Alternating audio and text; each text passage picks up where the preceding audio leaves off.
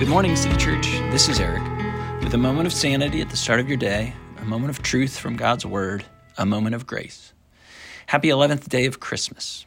Today, I'll continue this takeover week by reflecting more on how we can carry the meaning of Christmas beyond December 25th by specifically using the wise men from Matthew chapter 2 as our guide. Now, I want you to think for a moment about someone who's a really good gift giver, someone who is thoughtful, creative, and especially generous. I'm certain that whomever you're thinking of is not me. I'm not a great gift giver. I'm too pragmatic, I'm too lazy, and especially, I'm too cheap. I think too much about what a gift costs and not enough about the potential joy the gift will bring to the other person. Good gift givers, on the other hand, derive delight from giving.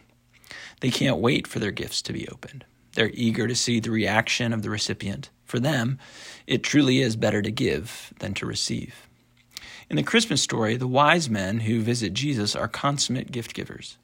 But before we dive into what makes them good gift givers, I've got a quick Bible trivia question. How many wise men were there? You probably answered 3, but the Bible never explicitly tells us how many wise men there were. In Matthew 2, the wise men are mentioned 3 times, verses 1, 7, and 16, but always as a group, using the Greek word magi, which means something like magicians or astrologers/priests. We assume there were 3 of them because of the gifts that the wise men offer Jesus. As it says in verse 11, then opening their treasures, they offered him gifts, gold and frankincense and myrrh. So 3 isn't a wrong answer per se, but technically we don't know how many wise men there were.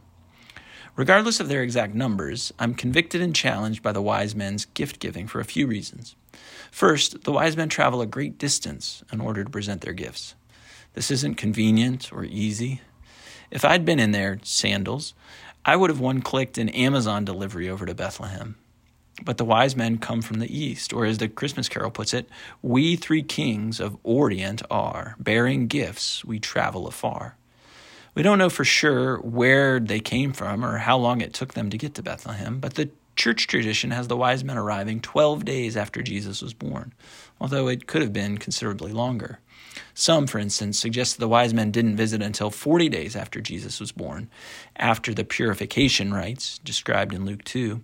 Or some others think that perhaps it took even 2 years after he was born, based on King Herod's decree to search out and kill all the male children under 2 years of age, as recorded in Matthew 2, verse 16.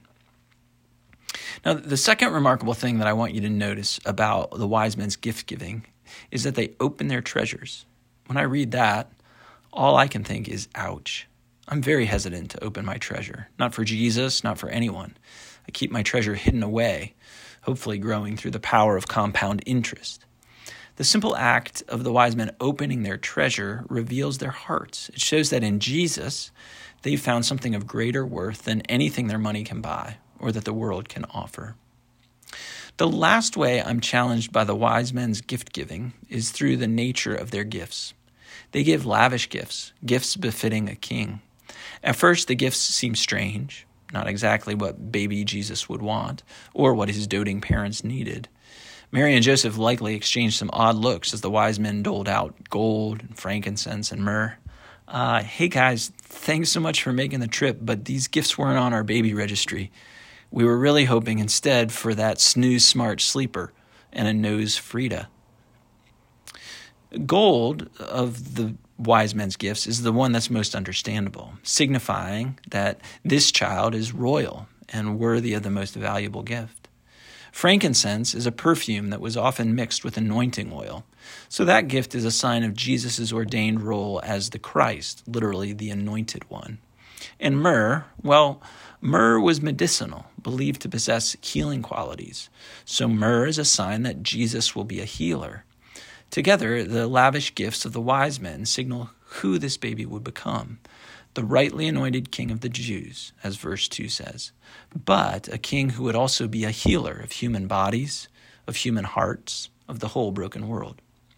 I'm convinced that learning from the wise men and their lavish gift-giving provides an outline for us this year as we think about responding to Jesus. How might we open our treasures and faithfully give to Jesus what he rightly deserves as the King, not only of the Jews, but of everything, both in this world and in our hearts. Until tomorrow, stay well and do good.